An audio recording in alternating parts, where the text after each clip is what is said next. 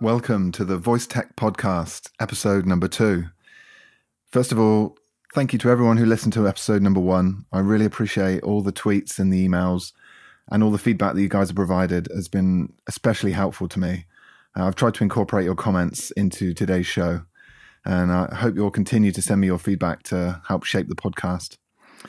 Before we get started, I'd like to try something new and host a little competition. I've got 3 Kindle copies of a great book to give away, and to enter, all you have to do is send a tweet that will help me grow my audience a bit. The book is entitled Bot Business 101, How to Start, Run, and Grow Your Bot or AI Business. It was published in 2017 and is written by Ekim Kaya, the founder of Botego, which is a tech company in New York that develops intelligent virtual agents. Ekim is a most viewed writer in the chatbots and conversational agents category on Quora and Medium. And the book has great reviews on Amazon, so I'm sure it'll be really useful to many of you who are thinking of starting or are currently running a business in the voice space. So to win a copy, all you have to do is send a tweet with a link to voicetechpodcast.com and include the hashtag voicetechpodcast, all one word. And you can tweet as many times as you like, of course. After a week, I'll select 3 winners at random and contact you via Twitter. Okay, so with that, let's get on with the show. My guest today is John Fitzpatrick, VP of Product and Engineering at Voices. From their offices in Dublin, Edinburgh, and Boston in the United States, Voices helps companies create custom voice AI solutions that understand the vocabulary of their products and services that they offer. We cover the major components of the Voices system, the technologies and tools the team used to build it, and some of the challenges that they faced. We'll also discuss how Voices protects a user's privacy and the implications of the forthcoming GDPR regulation. So with that, I bring you John Fitzpatrick.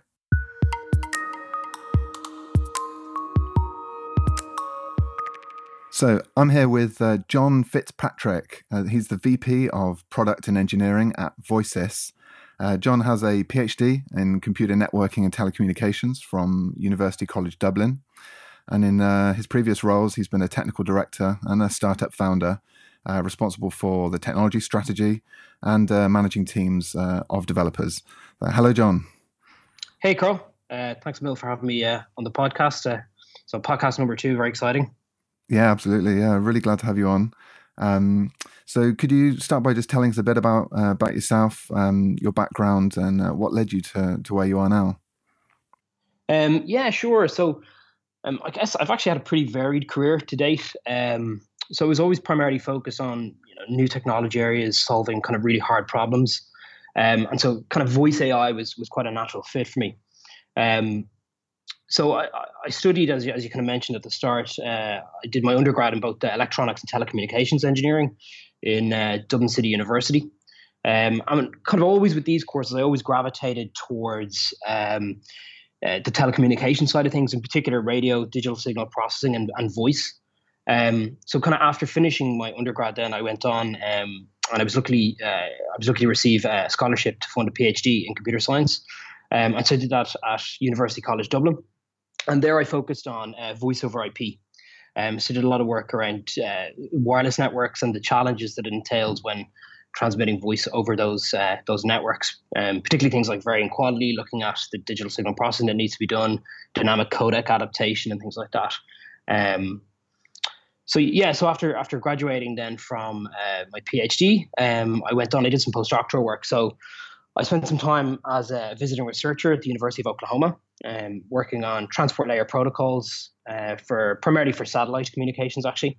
I then worked on, at GCD, I worked on a number of different large European research projects. And then after that, I was awarded a Marie Curie Research Fellowship for some more kind of postdoctoral research work. And as part of that, I worked at NEC Labs in Germany. Primarily there working on femtocell and Wi-Fi mesh network technologies, and in particular how voice quality is affected again by those networks. Once I finished up with that, I actually then moved back to Ireland, and I started working on a startup idea based on my PhD work. So that startup was called Forkstream, and we were building standardized solutions to allow mobile devices to seamlessly and automatically move between Wi-Fi and cellular networks. And so we were quite early stage. We'd raised some seed funding as part of that, but we actually ended up getting acquired quite early and pre-revenue by a large Irish telecommunications company. Fantastic. Called OpenNet. So that was a really exciting time, obviously, for us. And was that the first startup you'd worked in? That was the first startup I worked in. Yeah. It's not a bad introduction to the startup world. It's not. No, we were very early stage. We were a team of 4 or 5 people at that time when we got acquired, so it was good.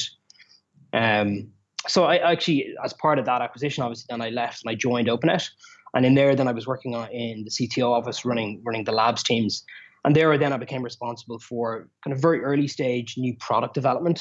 So running a number of different engineering teams, working on both the research aspects of new technologies, and then really kind of building out the first versions of those products before they got handed over to engineering. So I worked there for a few years, and then I actually left OpenNet, and I joined another startup company called Log Entries. And I went in there then to run the engineering teams. We were then actually acquired by a cybersecurity company, a Boston-based cybersecurity company called Rapid7. And I worked there for a few years, and then actually left then to come on board at Voices.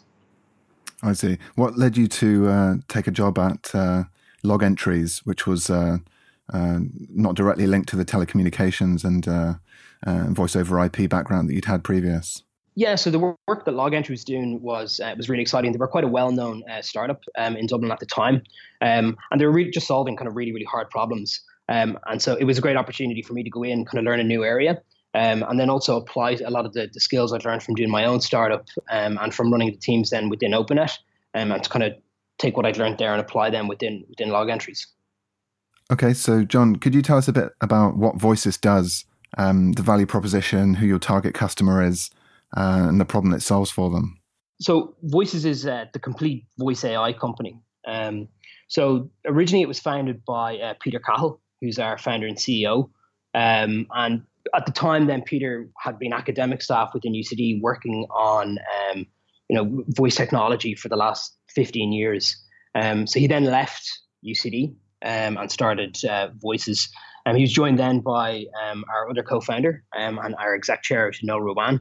And that's when Voices kind of really started to scale. So I joined the team about 1.5 years ago, and at the time we were 6 people. So we're now 34 people, so growing obviously very, very quickly. We're headquartered in Dublin, where we have our product engineering and our modeling teams. We also then have a modeling team in Edinburgh, and that's headed by Ian Hodson, who was Google's former head of text-to-speech. And then all of our go-to-market activities then are out of Boston. So Voices Commerce provides 3 core pieces of functionality. So that is search. So that enables a customer to do any type of search. So either find a specific product through voice, or even just describe the types of products that they're looking for. So then we have what we call refinement. So that enables a customer to follow on that initial search to further refine their search or contradict previous criteria they'd given and really hone in on that perfect product. Oh, I see. So it's more like a conversation with the app or the website that you can say, no, not that one, the other one. Absolutely. Yeah. And so as part of that, what we provide is very much a multimodal experience because customers don't want to just shop by talking to a speaker device, because that's fine for things like grocery shopping where you're ordering milk and bread and the same things week in, week out. But for most cases, they're more considered purchases, and you want to see the products that you're searching for. You want to see the results that are coming back, and it's very much a multimodal browsing experience. And so what we find is, as with most interfaces, customers will use what's most convenient for them. So because this is integrated into the existing applications and websites of customers, the end user will use touch when it's convenient and use voice when it's convenient. And so a big part of our product is that multimodal experience. I see. So it's there to augment what's already available, not to replace it. Exactly. And what we can do is we can take into account where the customer is in their journey. So a very simple example of that might be the customer opens the application and using touch, they navigate into a particular product category. Maybe they even navigate into a particular product. but then they may tap the microphone icon and say, actually only show me ones like this in red, for example. Because we know where they are in the journey, and we have context for where they are in the application, we take that into account when we process their query, and we send them back the client application, a data structure, which essentially updates the application state based on what the user asked for. So it's very, very powerful. Got it. So it's very personalized, and it's an intelligent system that's working on behalf of the customer, really, to get them the right results. Exactly. So the whole goal of it is to enable the customer to find the perfect product and get it added to the cart in as seamless a fashion as possible. Okay, John, could you describe how the product is built, the major components, and how they fit together? Sure. So there's obviously a ton of different components as part of our platform, both during the training phase and runtime. It's probably best covered actually by describing the journey of a user query as it goes through our system. So the first thing that happens obviously is the customer will have integrated our APIs onto our SDKs onto their application. User will tap the microphone icon. We start streaming audio up into our system. And the first thing that happens then is it goes through a DSP process.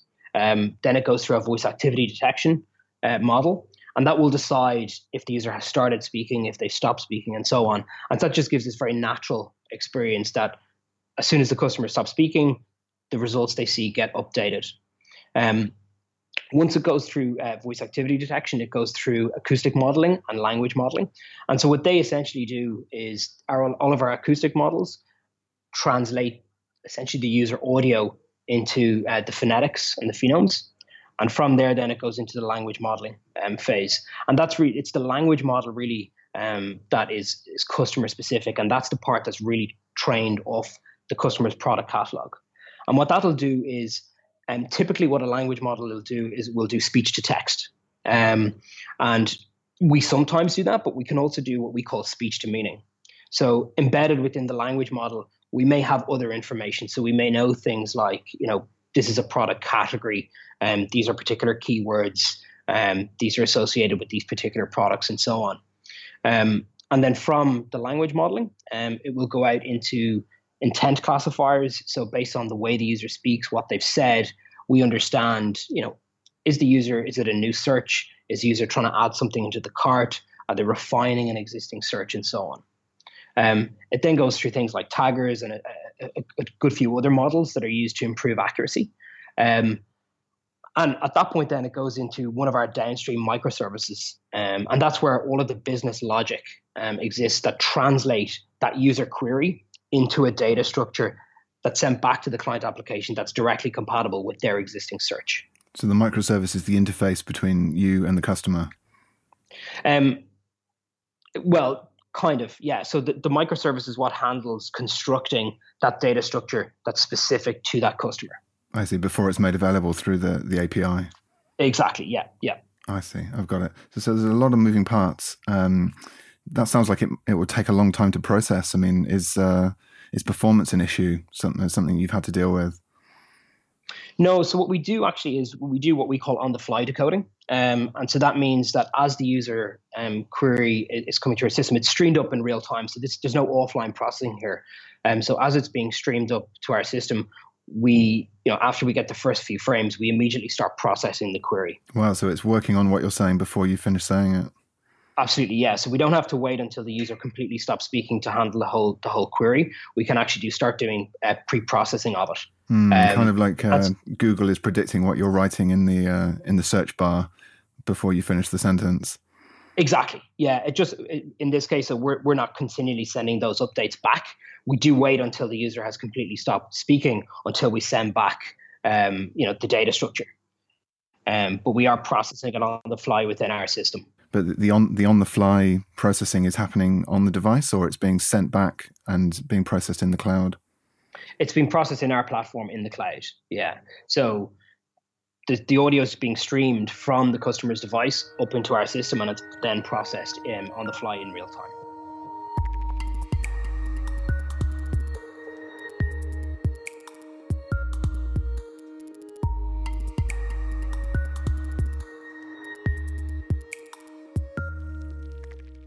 I'm afraid that's the end of this episode's free preview. That's right, full episodes of the VoiceTech podcast are only available for a limited period of time after their release. The full 1-hour episode is available to VoiceTech Pro subscribers, along with all the other episodes we've produced. Go to voicetechpodcast.com/pro, where for just a few dollars a month, you can become a VoiceTech Pro and receive a range of exclusive benefits. VoiceTech Pros get more content each month. You unlock access to the entire catalogue of full-length episodes, including this episode. You can enjoy extra content, such as exclusive interviews just for VoiceTech Pro subscribers, plus bonus questions in the main interviews, and you also get to hear episodes sooner than everyone else, weeks ahead of their public release in fact. VoiceTech Pros also get a special role in our online community, higher quality episodes with no ads and studio quality sound, and a chance to support the show, and ensure we keep on producing more great episodes like this one. So please go to voicetechpodcast.com/pro and become a VoiceTech Pro today.